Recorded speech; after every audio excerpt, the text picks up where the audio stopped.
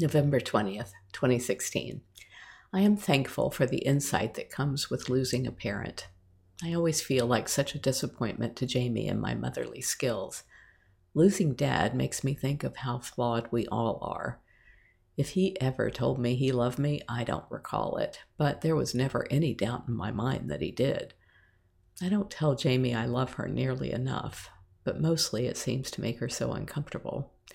I just hope I'm making that love known to her, at least as well as my father did for me. I'm happy it's Sunday. This is my day to meditate for an hour and get centered in what is really important and true.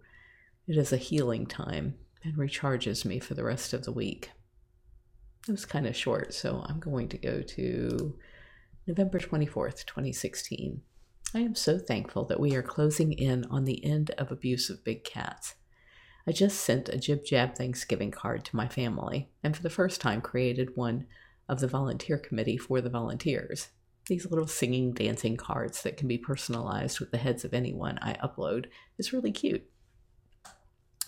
On November 23rd, 2016, Kedar Gore of the Corbett Foundation wrote, "Dear Howard, I hope you're well. I'm trying to get in touch with someone at International Tiger Coalition, ITC, to explore the possibility of the Corbett Foundation's inclusion as one of its members.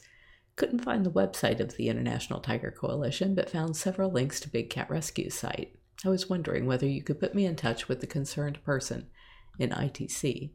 Looking forward to hearing from you regarding the well fencing work in Bangdavar in 2017. Warm regards, Kedar Gore, Director of the Corbett Foundation, member of the IUCN Commission on Education and Communication, member IUCN SSC Bustard Specialist Group, member IUCN World Commission on Protected Areas in South Asia." And they're located in Mumbai, India. The Corbett Foundation is a charitable trust and registered under the Foreign Contribution Regulation Act of 1976. The donations to the Corbett Foundation are tax-exempt U.S. ADG of the income tax in 1961. The Corbett Foundation is accredited by the Credibility Alliance under the desirable norms prescribed for good governance of voluntary organizations. Howie just sent a great letter in response to Kedar Gore of the Corbett Foundation. I wanted to include it here as a summary of the work we are involved in regarding CITES. And this is Howie's letter. It says, "The International Tiger Coalition existed under that name for a number of years, with Judy Mills as the moderator, and had funding for her role. I don't recall the exact years, but I recall 2009, so maybe a few years after as well. It does not formally exist now, but some of the organizations continue to work together. Most, if not all, are members of the Species Survival Network, which we joined only a few months ago. A significant part of our role back at the International Tiger Coalition was to create awareness among the international players of the detrimental role the U.S. captive situation has on the conservation of the cats in the wild. That is now well recognized, and we can talk about it if you like. If you have not read Judy's book, Blood of the Tiger, I highly recommend it. Over her career, Judy worked both on the ground exposing illegal trade and at the high level representing large NGOs and then the International Tiger Coalition at CITES. She was privileged to private conversations, particularly with representatives of Asian countries, that give her an insight that third-party reporters do not have access to." Blood of the Tiger should be italicized. This year was our first participation in CITES.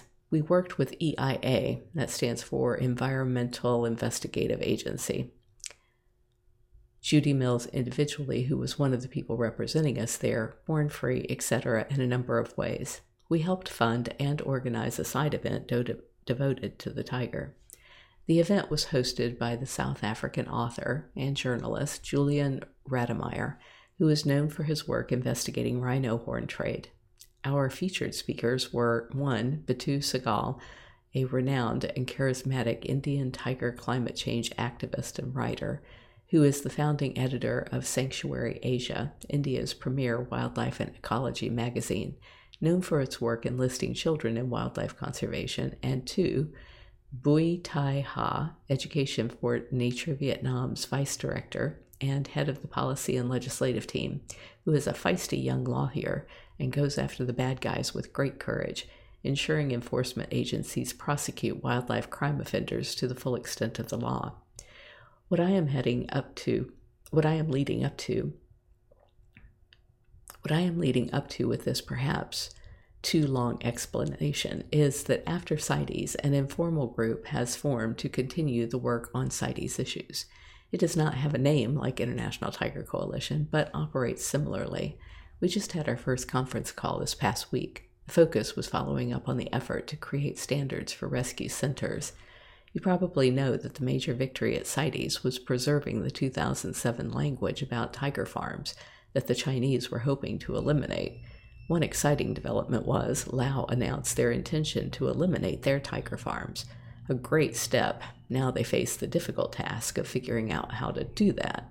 The big problem, of course, being what to do with perhaps 700 tigers. A portion of this group is working on that. In both cases, while there is no formal leader, EIA, the Environmental Investigative Agency, seems to be taking on the role of organizing the effort. We feel that ending the tiger farms and efforts to legitimize sale of parts and derivatives is key to the survival of the tiger in the wild. Carole has had a long history with the International Tiger Coalition, but involvement in CITES and these efforts is new to us. I think I have characterized this accurately, but have copied my two colleagues who have been more involved. So, given all that, if you would like to be part of these group efforts, I would be happy to make an introduction to Debbie Banks at EIA if you do not know her, which is probably the best way to get a better understanding of the efforts and see if you want to get involved. Howard Baskin, Advisory Board Chairman, Big Cat Rescue, and then his contact info. And I think Howie was actually wrong on this. I think the International Tiger Coalition started in 2007, but he is correct in that probably since about 2011, it has not continued under the banner of International Tiger Coalition, but rather has been now the lobbying group that Howie leads the calls on every Thursday at this point in time, and then in 2016, and then up through 2022, leading calls on Monday to keep pushing forward the Big Cat Public Safety Act with the members from the International Tiger Coalition that had stayed with us in that effort. If you enjoyed these video blogs of my diary, please like, share, and subscribe. Thank you.